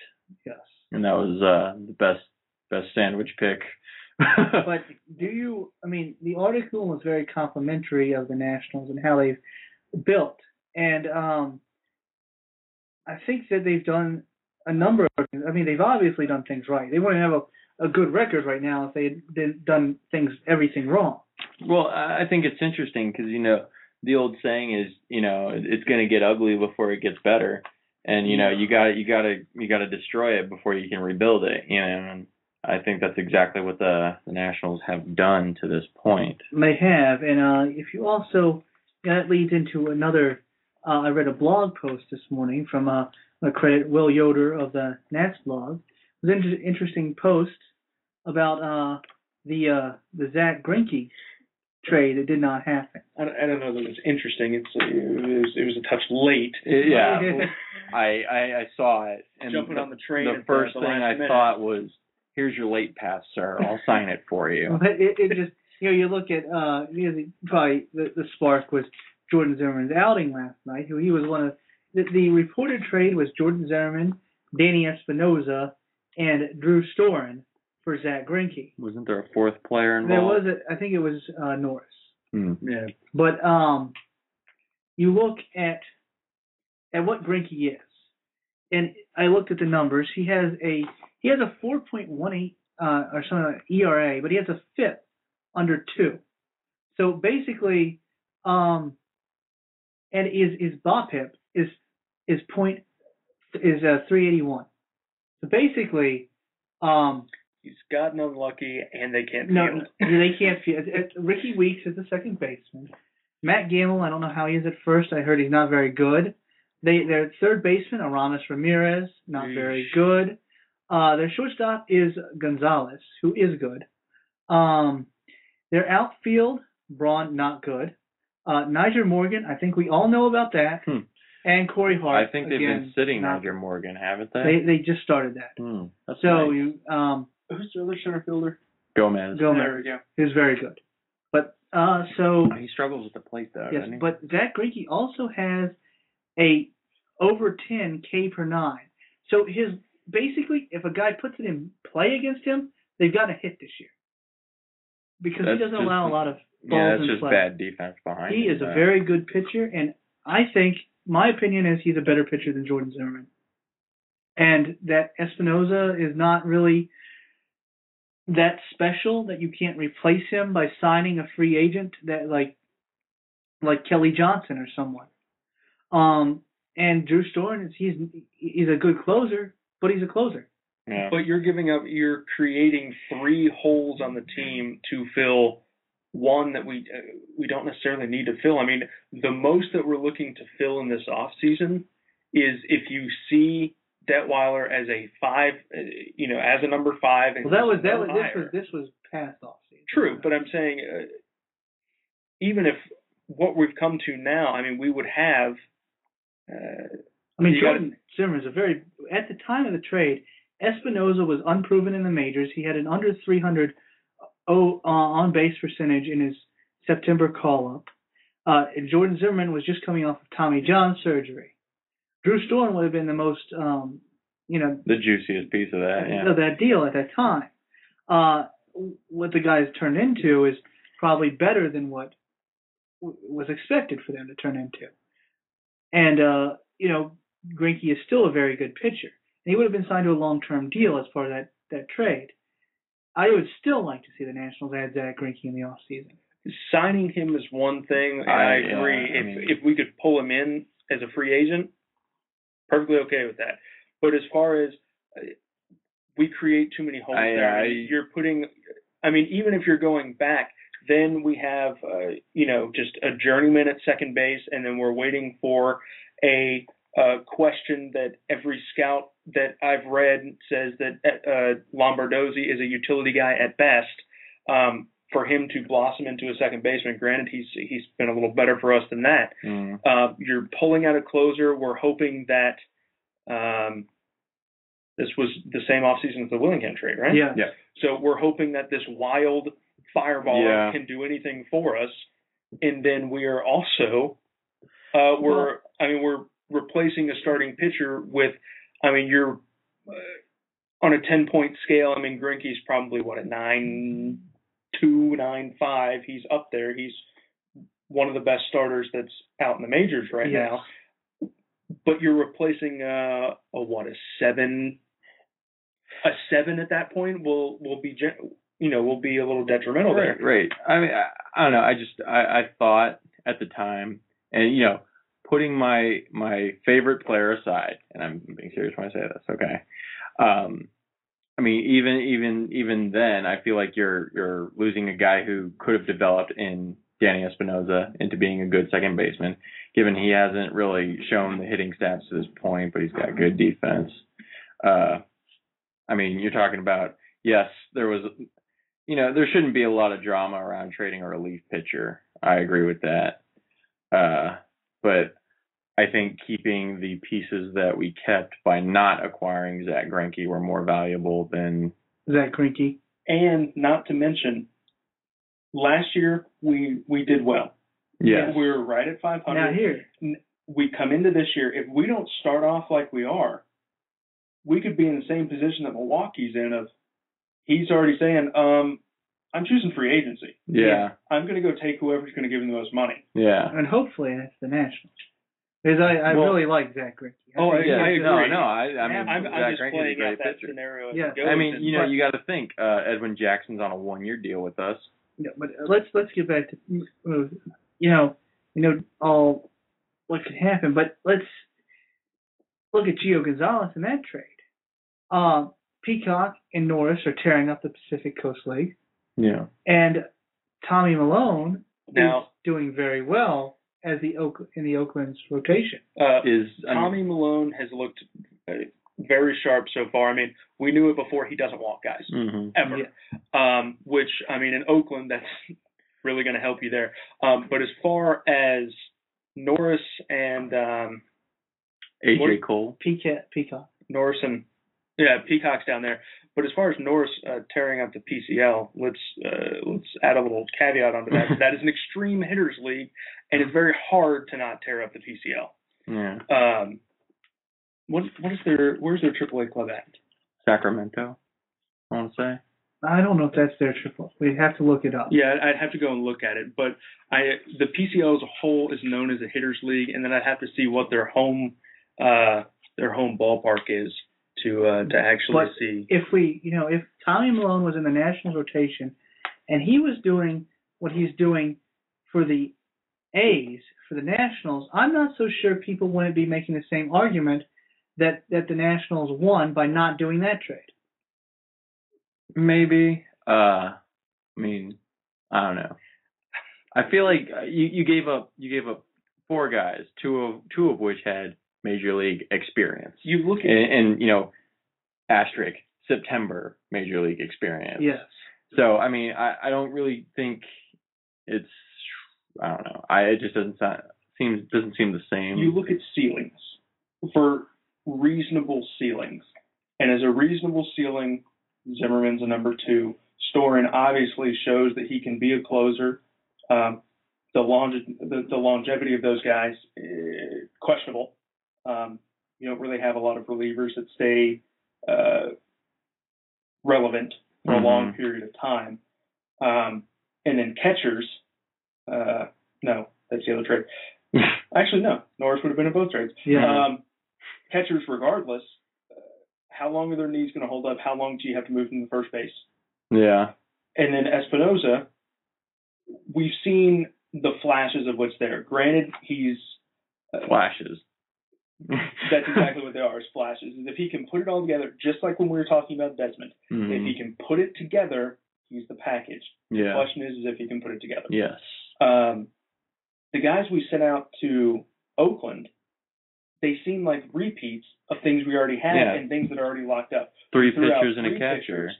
4 of our pitchers are locked up until 2016. And Tommy Milone was, I mean, he's probably a better version of John Lannon, is what he was. Maybe. Well, that has yet to be seen. But so he was either John Lannon or a better version of John Lannon. But the issue is we know Rizzo and we know his MO. He's never going to stop drafting pitchers. Right. You can the axiom is you can never have too much. Right. Pitching. Never have too much starting pitching. The whole thing is we got rid of those guys, and granted they were our 3 closest to the majors. That doesn't mean we don't have anybody else that's close to the majors, and really the most that they were going to be, unless they were absolutely destroying pitching at AAA and we had a question in our rotation, that's all they were going to be was, oh, you're the guy that comes up for a couple games while somebody's hurt. And I mean, look at how we got our rotation now, and look at the last couple of years. Like how many? I swear there were numerous times I saw the graphic. Nationals have had this many more pitchers this season than this next closest team. You know, we led the entire the majors. We led the major leagues with pitchers. In the number of pitchers that we tried. It was quite bad. And but you got to do that though, you know. And I mean, you get injuries, and when you're trying to find out who your best guys are, you got to do that. And if I recall correctly, at the end of 2009, we had a 6-man rotation. Am I right? I don't remember that. I don't know that they officially went to a 6-man rotation. They may have thrown somebody in to extend the periods, but I don't know. I don't believe they ever. I remember there was a point where we had 6-man rotation. It was Tommy Malone, Chin-Ming Wong, Rob Detweiler, John Lannon, Jordan Zimmerman. Yeah, that's what I'm talking about. Yeah, you said 2009. 2011, I'm sorry. Yeah. 2011. Yeah, I think maybe that way they did that way. But it was a fairly, both Peacock and Malone did well for Nationals last year, and I think there would still be some people out there that would make that argument if the Gio trade didn't happen. But the Gio trade did happen. Gio has been very good. He's probably going to be very good for years. He has much less chance to regress than Tommy Malone does, and he's going to be a very fun pitcher to watch. And I don't think the Nationals really would have lost either of those trades, because sometimes fair trades you don't lose. They're just fair. Both teams get what they need. I think the trade with Oakland was a really good one. Simple. I mean, at first I was kind of like, oh, but I mean, we got a really good starting pitcher for some pretty decent prospects. I have to say, I mean, the baseball side is there. The one thing that I think it gave us that we didn't have, the only person that comes to mind that has this is currently sitting in Syracuse, is personality. Yeah. Gio is Mr. Personality. Granted, Storin is a great interview. I've talked about him. He's a great guy. They don't normally gravitate to him. Yeah. But with Gio being, in the midst of the starting rotation, he's going to be out there every 5 days. He's going to be in the middle of the interviews that are going on. He's there. And it gives somebody that not Zimmerman's the face. I mean, you can go back and forth between Zimmerman's the face, Strasburg's the face, Harper's the face, whatever you want to say. Right. This is going to be the voice here. Yeah. This is going to be the guy that you turn on the news and they're talking to Gio. Gio's going to be the guy that's there. Yeah, definitely. I agree with that. The ladies' night stuff that goes on. When they bring a player, they're going to bring Gio. Yeah. Because Gio's the guy that's not going to be quiet and reserved and going through all that stuff. Yeah, no, that's definitely true. And then, getting back to our notes here. Hey, we got those. With the Nationals, they're missing some guys. Michael Morris didn't start the season with the team, and now Zimmerman is day-to-day. So that makes it that much better that Adam LaRoche. Adam LaRoche, I love this guy. What can I say? I've enjoyed him since he got here. Can I say I'm glad we didn't cut this guy? Go ahead. After that day at Wrigley? That whole day where he struck out 4 times, and then the next day where he just ripped the cover off the ball. Yeah, I know. It's a good thing we didn't cut him. But we should have traded him in the off season for a bag of balls, right? Yeah, we should have. I would have been happy. He has to go. Oh, yeah. I'd have been happy with a bag of bologna. I mean, we could have put Morris at first base. You know? Yeah. But we haven't stuffed him with bacon yet. Anyway, no. So 313 batting average, 403 on base percentage. 403 on base percentage is pretty awesome, just by the way. And 478 slugging. He's got a couple of home runs, decent, five doubles. I mean, you're hitting for some power. Yeah, he's going to strike out, but a power guy's going to strike out. Well, speaking about strikeouts, he's right on his career average. Yeah. I mean, it's not like what you'll see with a lot of small sample size stuff, or especially beginning of the year, or when you're only looking at certain pieces, is that the best thing you want is strikeouts to be down, walks to be up. But what you'll find with a lot of those, when you're looking at certain periods, is that strikeouts will be way down, walks will be way up. Yeah. And then they're also, tearing the cover off the ball and getting lucky with their batting average on balls in play. I find it interesting too that he does seem to be walking more this year. He's 13 as opposed to his career 9.5. I mean, maybe that'll equal out eventually, but it'll come down a little bit. But 3.5%. That's not a lot, but that's still nice though. Yeah. I mean, because he's getting on base, he's not making outs. He's making things happen. The other two players that are carrying the Nationals' offense are Ian Desmond and Jason Worth. Yeah, everybody wrote Ian Desmond off. Everybody writes Ian Desmond off. How many times was he traded this offseason? Multiple. Yeah. So anyway, but I mean, so given he doesn't draw a lot of walks, but he drew 2, I think, last night. He did. Yeah. No, and I mean, so maybe he's been hitting well, he'll take a walk if a pitcher gives it to him. Right. He's not gonna swing at terrible pitches. But I mean, and how about how he's been playing shortstop? I mean, he's been doing a great job. He's got 2 errors this season. One error that he's got is complete bogus as far as errors go. That TJ and I got in a discussion with someone on Twitter about Desmond and his errors and all that, and we pointed out how he's made 2 errors on the year, and one of them was bogus. Couldn't have been one. Was the umpire's error. Yeah. And the guy, his basic point was, I still don't like Desmond because he just doesn't like Desmond. Which is kind of a weird point. I think that I like baseball players who help my team succeed. I think that's everybody's thought, though. I think just like with LaRoche, where he hadn't contributed, so he got a bad rap and automatically was, oh, this guy's awful. I think Desmond has fallen into the same thing where he fell into the sophomore slump, I believe he started good offensively, ended poor offensively, started poor defensively, got good defensively. They switched last year. I think but to wrap up that point, I think that's what it is that people are just like, I just don't like this guy. It's a bad first impression, is what it is. Well, his first impression was fairly good. Oh, yeah, he was a wall banger. Yeah, but I mean, but baseball people know, take it with a grain of salt what a guy does in September.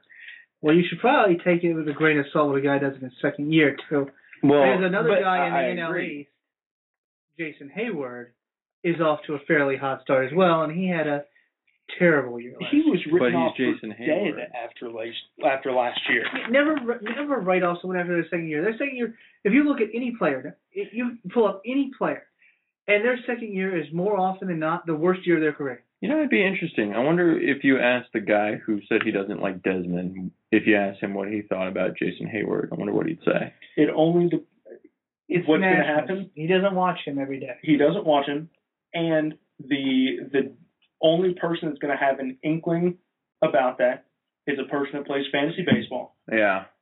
And what did he do for your fantasy team last year? He killed you because people drafted him in first, second round thinking he's going to be a stud. And was terrible. Yeah. And that's what their impression is going to be, is that he's awful. Yeah. So I don't think you can even do that. Because, you look, the people you'd have to ask is Braves fans who watch the Braves.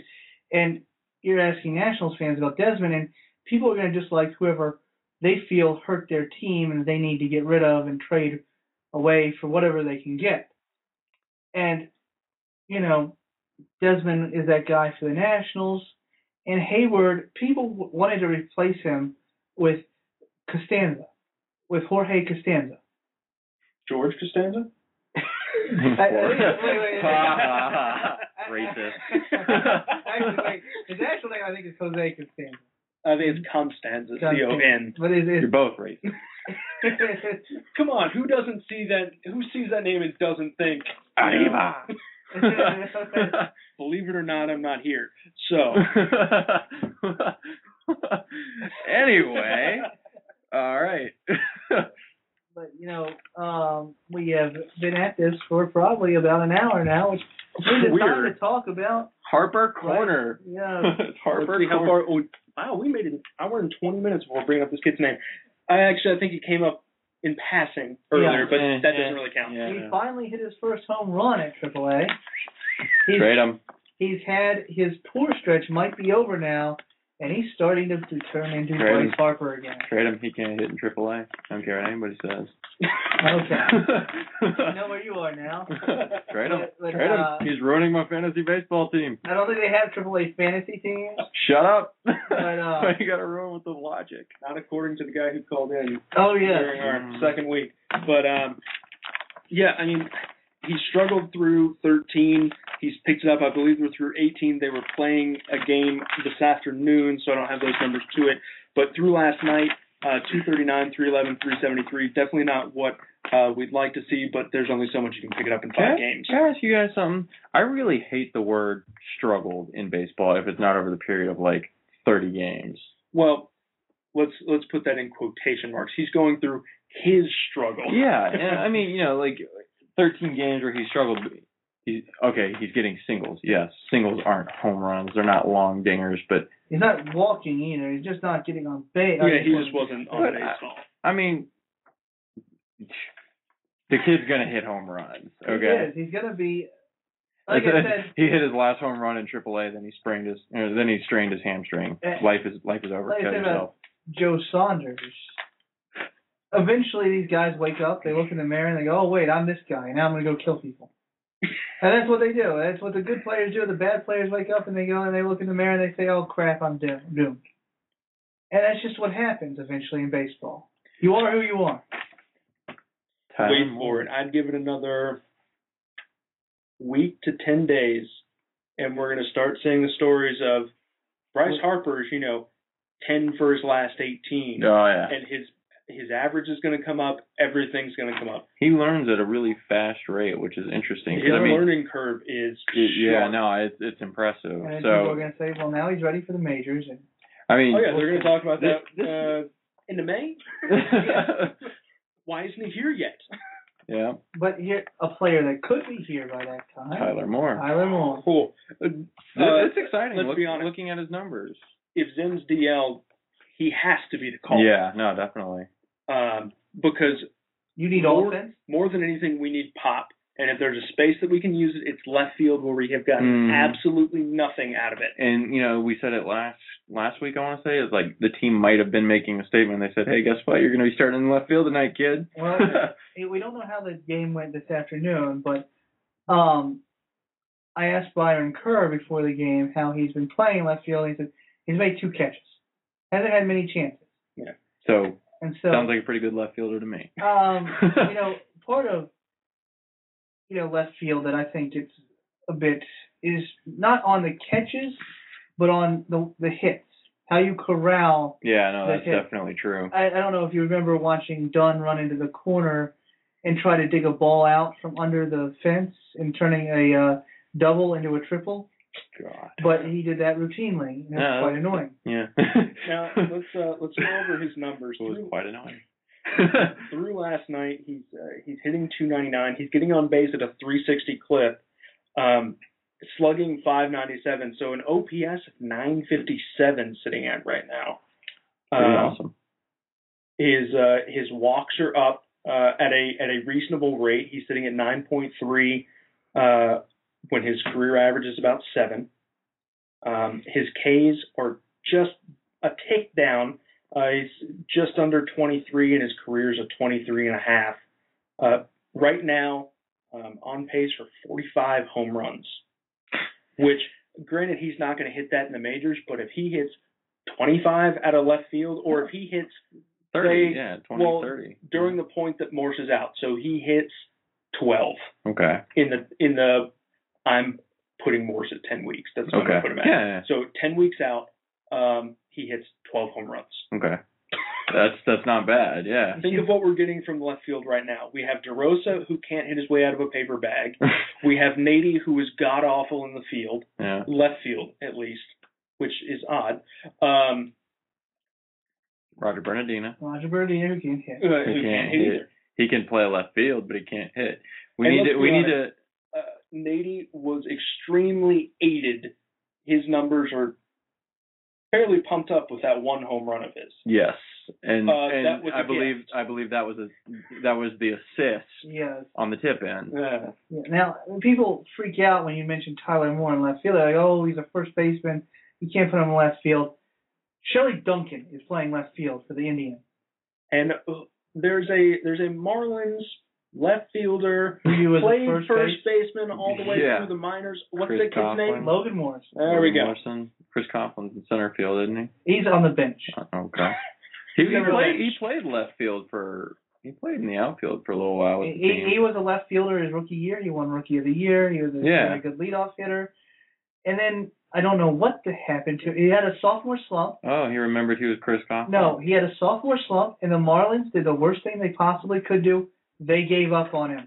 So this is what I'm trying to tell people, is that Espinosa is probably not going to be very good this year, for the whole year. And people are going to be calling for Lombardozzi to start, and they're going, it's not the right move. Don't give up on him.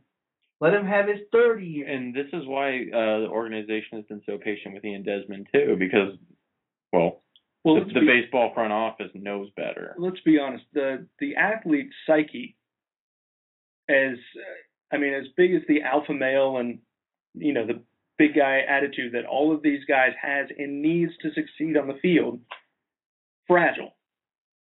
That you start going, oh, you're not doing so hot. We're shipping you back to AAA to find your swing. Once you start taking the bus back and forth, your ego gets look at Jeff Francoeur. The Braves sent him to the minors. That is a fantastic example. He was never a real. He was what he was, but they thought he was a stud way too early and gave him that extension. And they sent him to the minors, and then he came back and he was never productive again for the Braves. They sent him to the Mets. He got his confidence built up. He went with hot year and a half. Then the Mets were like, oh, yeah, go on to the bench. You're cold now. And then he ended up on the Royals and refound his swing, has confidence. And people still don't like that he strikes out too much and he doesn't take a lot of walks. But there's room in baseball for players like that. You never want them to be the best player on your team. You probably want them to bat 7th. He's more of a complimentary hitter if he's anything. And, you need complimentary hitters in baseball. If you got a guy who's hitting 271 behind a guy who's hitting 291. To use a basketball term, you need the role players. Right. You need the guy who's decent with the glove and doesn't kill you in the lineup. Right. But, Dave, you brought up Lombardozzi, and I want to hammer this point home. Lombardozzi has no business starting every day in one position. He is at his most valuable when you can move him around. Yep. When he's spelling the infield, so when he gives Zim a day off, Desmond a day off, Espinosa a day off, and then can even, if we absolutely need him to, he can play a day in left field. He's going to get 4 2-5 starts a week, but it's going to be in 3 to 4 different positions because these guys are going to need days off. And with how he hits, we may be losing some defensively, especially at shortstop. His arm is definitely not what Desmond's is. Yeah. And his range isn't quite there either. My first thought, actually, during that Jackson game, that first play that Desmond would have had that ball. That's exactly what I thought. I was with a friend, and the only thing that happened was he got those words out before I did. I was like, I thought the exact same thing. Desmond has that ball. But you know what? That's not a discredit to Lombardozzi. He's still a very good fielder. It's just, I'm not going to be able to field like Lombardozzi can. Everybody has their limits. If he gets to a ball, he's fielding it. Right. Yeah. It's just getting there. That's his sort of trouble at shortstop. And third base, the trouble is throwing the ball to first, which we saw he sort of does the Jerry Hairston Jr. thing where he sort of runs across towards the pitcher's mound to throw the ball. And even so, he still does a pretty good job at third. I mean, I think probably his best. I mean, watching him last year, he did his best at second base. Yeah. He's a true second baseman.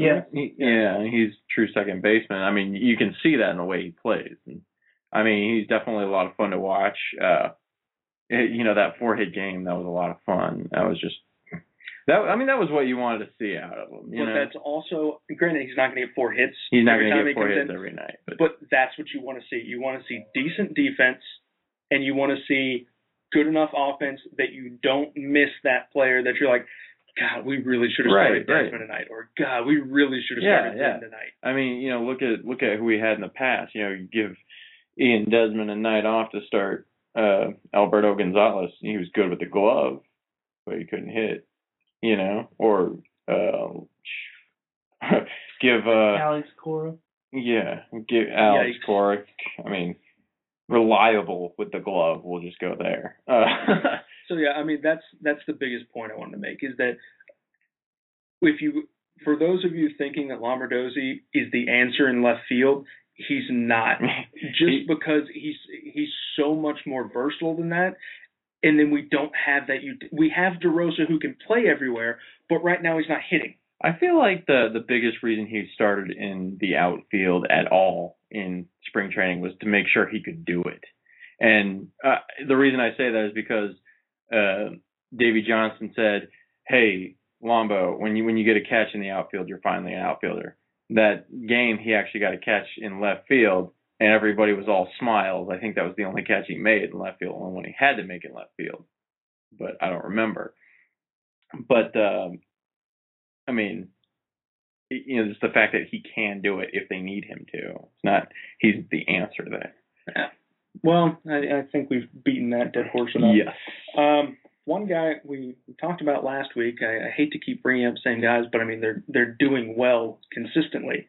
Corey Brown still hot at the plate, 271, getting on base at a 400 clip, and he's hitting the ball well too with an OPS of 843. Well, I think what the organization will be looking for with Corey Brown is to see where he levels out and see if he stays consistent. I love Corey Brown. I like the concept of Corey Brown. I want to see what he can do. I would like to see him make the major league squad. I think it would be interesting to see what he has to provide. I'd love to watch him play in the field. I've never actually watched him play in the field. I'd like to see his defense, and I'd like to see him hit. The things that worry me about him, K rate, walk rate. Mm-hmm. Walk rate, it's about 5% up. That's on the fringe of being a little high. K rate is way down. He's a career 27% strikeout guy. He's currently at 15.3. So unless he just suddenly woke up this offseason with an immense understanding of what the strike zone is. And, maybe those numbers do change. Obviously a 15.3% K rate with a normally career 27%, that's gonna go back up. I think the best use for a guy like Corey Brown this year is when you get to around July 31st, and the Nationals, maybe they still need a right-handed bat off the bench, and they look at a team like Milwaukee, who's floundering, and they have Aramis Ramirez on a relative. What's his deal? Is it a short deal? I don't know. I don't want him.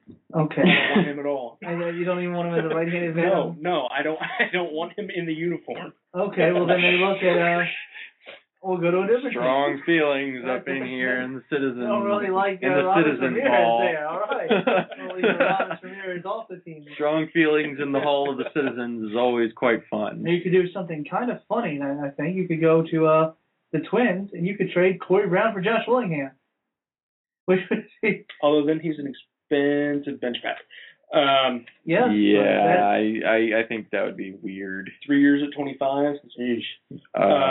30 years old. Yeah, true. And I mean, who else? And he's hit a lot of home runs since he. Or here's it. Billy Butler. What did they call him? Country something.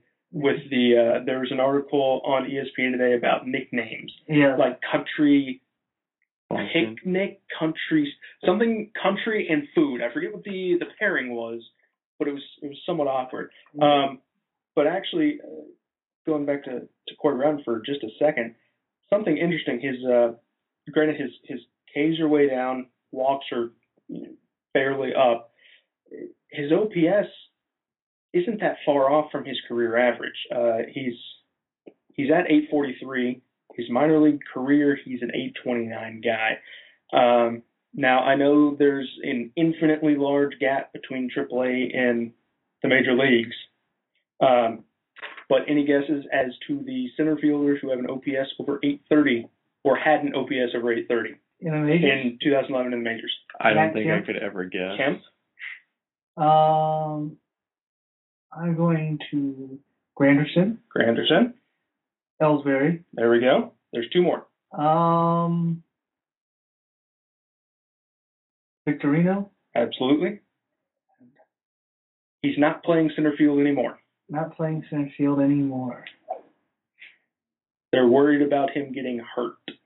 Mm. He has an injury history. Doesn't like champagne, or maybe he does. Occasionally. Damn it, I can't get down. Josh Hamilton. Okay. Yes. I thought that one might get. I know. I'm trying to give it to center fielder because he doesn't play anymore. And he didn't play that often to begin with. And but let's, for fun, because it is fun, let's look at the NL East standings. Oh God! You got the 14-4. Just masturbate in the mirror here. That's not in front of us. That's alone time, Matt. Matt, what are you doing?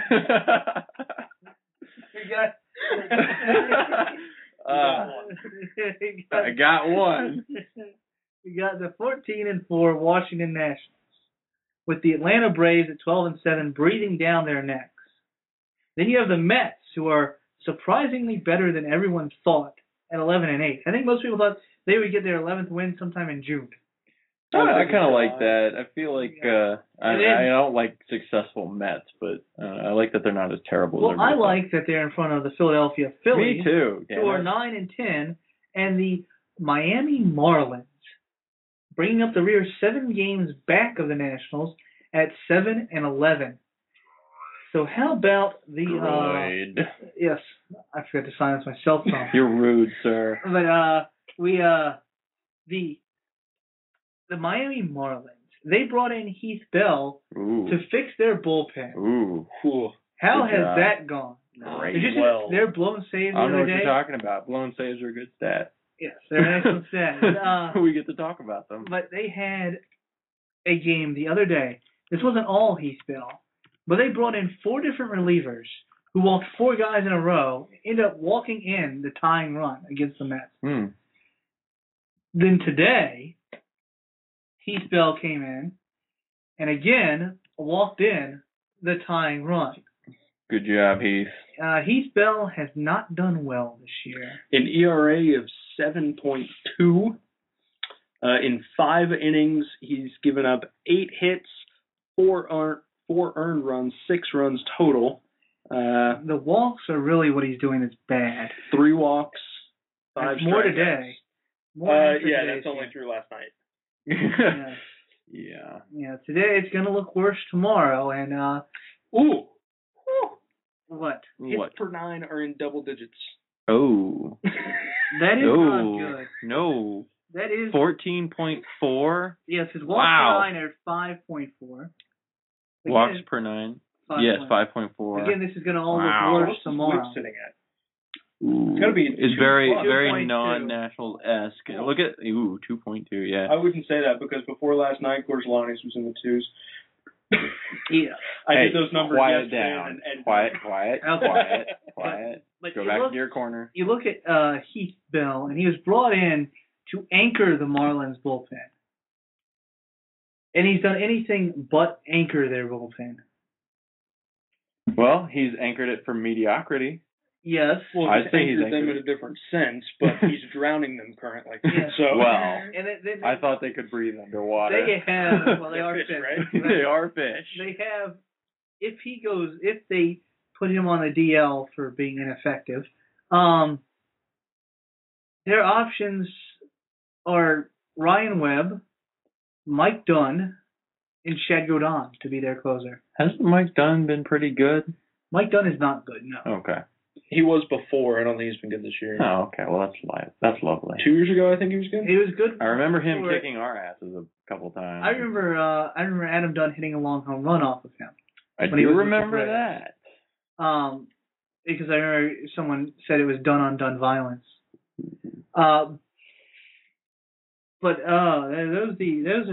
are hockey scores. Yeah. Okay. Yeah. Looks like we get the you guys Rangers. are playing the Rangers. All right. But it's just the Marlins made all those moves.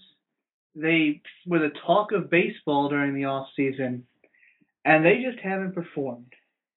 I like how they were the talk of baseball, and the Nationals were until they finally signed Edwin Jackson. Or you know what? I'm okay with that. yeah, me too. That's why I okay. like it. I'm serious when I say I like that because it's like okay. Because the We'll do our Marlins thing over were here. that sneaky, trendy See, pick. but I don't think what anybody realizes that when they made those uniforms, they were trying to dress up some clowns. No. But they were just missing the makeup. My theory has always been that sneaky, trendy pick, you try not to suck. You're awful. It does it in football. It does it in baseball. Well, if you look that dark horse that they talk about, oh, you got to watch out for this team. They're going to be, they're going to be there at the end. Yeah. You can count on a losing record. because in 2011 it was the Oakland A's. Wow. In 2010 it was the Seattle Mariners. In football, how many times have the 49ers been that pick before last year? The Buccaneers are normally that. Oh, yeah, that's true too. But if you look at the moves the Marlins made, and I said this when they made the moves. I have a blog post to prove it with a stamp. But they have they signed Burley, who had the same WAR essentially as Javi Vasquez, who they lost. So they replaced Vasquez with Burley. Then they got Bell, who replaced the closer formerly known as Leo Nunez. Is he still? Where is he? He is not allowed in the country. Oh, okay. He could not get a visa. That sucks. And then they got Jose Reyes, who was an upgrade. But then they had to move Hanley to third, and it's an all sort of Eventually thing they'll there. break even. Yeah, and so that's the real improvement. But what they were improving on was a 70-something win team, so they sort of improved themselves up to the ceiling of 80 wins, not the 100-some wins people were predicting. And then they get Ozzie Guillen, who, he used 4 pitchers the other day to walk 4 guys. That's good managing. That is what he does. He just he's a nutcase. He is a nutcase, and I mean maybe it was the swooning over Fidel Castro that gave it away, but I mean people are crazy about this guy. I don't get it. People like this guy as a manager. I've never seen the upside of that guy. I feel like you can be lucky and lead a team to the World Series, and Well, if you I look feel at like that- that's what Ozzie Guillen was. If you looked at what happened that year with the White Sox, all you have to do is look at the actual World Series to see the microcosm of it. They had 4 complete game shutouts in a row. Yeah. That is absurd. I mean, and that's basically that's how good the pitching was. John Garland had the best year of his career. Burley had the best year of his career. El Duque, one of the best years of his career. And again, Javier Vasquez, best year of his career. Well, we're starting to wind down here. I got one more thing. Monday, one of the all-time greats, arguably, top two catchers of all time, Pudge Rodriguez hung it up. Obviously, a former Nat. And my big question here is they got a quote from Rizzo, and obviously the question was asked is, are you looking to bring him back as a coach, or what kind of doors are opening? Yeah. And he says there aren't any openings for coaches. Why aren't we making a damn opening? Probably Rizzo was saying it because Texas already signed him to be a coach. Really? I mean, it's not official yet, but I'm guessing that he retired as a Ranger. He's going in the Hall of Fame as a Ranger. They already have Nolan Ryan there working for him. They're going to add him. Yeah. And I agree think with that's that. just how it's. I think what Rizzo did in sending the thank you letter to Pudge was very, that was a great move on the Nationals' behalf, because Pudge he didn't exactly have the best offensive numbers while he was with us, but man, he was fun to watch. Watching him throw a missile to second base. My favorite Pudge moment was when Miguel Batista was on the mound, and he walked the leadoff hitter. And Pudge gets up and he throws a 95-mile-an-hour strike in Miguel Batista's face, and then just get right back down in the crouch.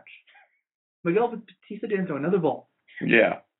No, he knew how to command respect from his pitchers, and that was interesting. I guess what my issue here is even if that's the case that he's going to Texas and Rizzo knows that he's going to Texas,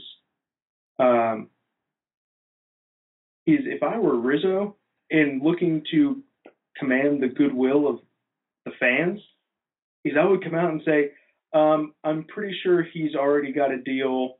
Not even if he signed it or anything, but I have it on good authority that he's going to be in the Texas organization sometime soon. I feel like you don't say stuff like that, though. I feel like at the most you'd say something like, well, we'd love to give him a job. I mean, and that's a generic response. He could have said that, in all honesty. I don't know why. I think Rizzo's he's honest to a fault at times. Agreed. I think if you ask him about players, and he'll tell you exactly what he thinks about them. He won't sugarcoat it, and that's probably why, I mean, a fine example is the Jim Riggleman situation. Jim Riggleman said, I want an extension. Rizzo said, okay. and then Jim Riggleman goes, no, I want it now. He goes, okay. And then he said, I'm gonna leave if I don't get it tonight. Okay. I mean, that's Mike Rizzo. He sees value in whoever he has, and that person has value as much. That person has a certain amount of value and nothing more. Anybody, and if they attempt to exceed that level of value, then tough. But I'm not saying that that he couldn't have given Pudge a nod in the right way, but at the same time, like Dave said, he's honest to a fault where he's just like, eh. Yeah, but I mean, I think what the Nationals have right now, when you're talking about their coaching staff, is Davey Johnson is going to be here for this year, maybe next year, and they very much, the next manager is on that coaching staff. It's either Trent Jewett, Bo Porter, or Randy Nauer. But think about what Johnson was before he was the manager. He was a special advisor to, one of those guys with 18 words before their actual. It was kind of fun. It was kind of funny to me when it was like he's coming out of the front office to be the manager. I mean, I knew about Davey Johnson, but still, it's kind of funny to think, well, he's coming out of the front office. He was sipping coffee 9 to 5. Now he's sitting in the dugout, which past bedtime. It makes me wonder what kind of leverage Riggleman would have had Johnson not been in that position. Well, and that whole situation. What if game now? Yeah. No, this is all in good sport at this point, but I think it's the whole situation. Riggleman was never going to change the fact that he was Jim Riggleman. No, he's not really a guy. I think Joe Posnanski had the article about it, and he said, "What was wrong did Jim Riggleman forget he was Jim Riggleman when he made this ultimatum?" I mean, you can make this ultimatum if you're Bobby Cox, if you're Joe Torre. if you're Tony La Russa. But if you're Jim Riggleman, you can't do that. Well, he got a bit too big for his britches. He really did. And, I mean, you know, he should have just been smart about it and at least let his contract play out. But he didn't do that. And, I mean, you know, the only thing he did was inspire the ire of the DC sports fans, which, there's a lot of that. Yeah. I think that it made me mad. And it still makes me mad. That team was on such a roll. Yeah. And all he did was become a distraction, and then just it forced. I mean, Davey Johnson had to come in and learn the players, and it took him a while to get to know the players. And then once he did, they started rolling. I remember. Yeah, no, I mean, I remember it too because it was after the walk-off sac fly against the Mariners by Lance Nix. Walk-off sac fly, and then he quit. I remember. I got. Yeah, like looking on Twitter, like right after that game, and Jim Riggleman will not be getting on the bus. What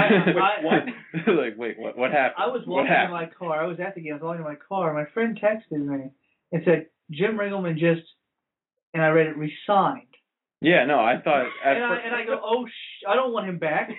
That was my response. Why did he resign? What is wrong with this organization resigning him? And then I got in the car and listened to Resigned, and then I was like, what's wrong with him with walking on the team?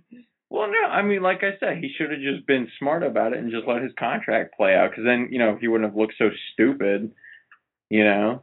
And, I mean, it would have at least been like, hey, you did all right for us, Riggs. Pat on the back. Take care. Enjoy managing some other team. What was it, AA? He's managing AA? Well, maybe he would have, if he had stuck with the Nationals, finished above 500, maybe Mike Matheny wouldn't be the manager of the Cardinals right now. Yeah, I mean, you would. They said it from the start that he'd be hard pressed to manage a major league team after just basically walking out, playing a stunt like that. Yeah, because he walked out. I think the worst thing he did was walk out on the players. Yeah. And I mean that's just a little bit cold. That's bad. Well, we are coming down. We've actually gotten into the last 8 minutes here, so. Some quick final thoughts, and we'll get out of here. We successfully did not shut up for a long time. Yeah, we didn't take a break at all. No, we were very good at not shutting up today. Yeah, that was interesting. No, good talk. I'm excited to see what Jackson does tonight. I hope we see a bounce back performance. Maybe good 6 innings. I think we need to get some coffee. No, for me, thanks. Jeez. Anyway, but. Hopefully Zimmerman comes back sooner rather than later, and let's hope the pitching keeps up what it's been doing. And if Zimmerman isn't back by a couple days from now, hey, I'm excited to see Tyler Moore. I was with Brandon Inge getting released by the Tigers. I looked up his stats, which are not good. If you actually think they're not. that you want the Nationals to sign Brandon Inge, look at his stats, and that dream will quickly shatter. I think it was 2010 when I thought Brandon Inge was good. Then I looked at his numbers and said, no, he's not. Yeah, but because he went to VCU, I was looking at Major League Baseball players from Virginia today, and there is a player who's from Virginia who played for the Washington Senators, and his name was Soup Campbell. What? Wow. His name was Soup Campbell. Soup Campbell. Yes. Please tell me that's a nickname. I don't know. You know what? I hope it's not a nickname. I hope that's a given name. My name is Soup Campbell. Virginia has one Hall of Famer, Espo Rigsy. What's wrong with this state? These names are amazing. I don't know why more people don't know about Soup Campbell. It's got to be one of the best names in baseball history. In baseball lore. Say the word lore. Soup Campbell. Soup Campbell. I'm looking here. Are you? Zimmerman swung. Still feels the same. Comac says he expressed some frustration. Looking to go get a cortisone shot tomorrow. I like how the first one missed, by the way. He already had a cortisone shot. Yeah, that's not normally good for a joint to have, especially that close in time period. Well, yeah, really not. Again, I say Hi, everybody. I'm the Nationals pitcher. Apparently, he's going to a third party. Oh, I would tomorrow. hope so. I would hope so. So, I feel like a retarded monkey with a blindfold could probably locate his joints better than the team doctor for the Nationals. But anyway, my bet is, he's most likely going on the DL. It's retroactive to last Saturday. Yes. So last that's Friday, actually. He played on Friday. Did not play on Saturday. So that's the 20th. 15 days from there is the 5th? Yes. The Phillies series. Okay, so the end of this week. Next week. Yes. The end of next week. Not terrible. I do very well think that Moore gets the call because right now they don't have to cut anybody. Yeah. If Zim's going to the DL, they can give him a week to 10 day tryout, however long it takes for him to come back. You don't get a cortisone shot if you're not going to play. You normally get the cortisone shot so you can play. Yeah, but if they want to let it rest and let the inflammation kind of work itself out and not aggravate it, they very well may put him on the DL, especially if they're only going to lose him for a week. That seems like the best. If he had played yesterday and was going for a cortisone shot, he'd be playing through it. But I think with only losing him for a week, having a travel day in between here too, so you're losing him for 8 games? Maybe, yeah. You're losing him for the not even 8 games. Well, I think it's right at 8. 7, about 7. So yeah, no, he's going on with a 90% assurity. I would say he's going on a DL, and he'll be back either for the Phillies series or shortly afterwards. I would definitely say look for Tyler Moore to get the call. With that, I want to thank Creative House for the help with our logo. Thank the Isotopes for letting us use their music for our intro and our outro. You can follow them at the Isotopes. You can follow me at Sultan_of_stat. You can follow Matt at SodaPop6548. You can follow Dave at David Huzzard, and you can always follow the show at Sits of Natstown. That Nats fan is your Citizens of Natstown for Thursday, April 26th. Until next week, we are Ghost.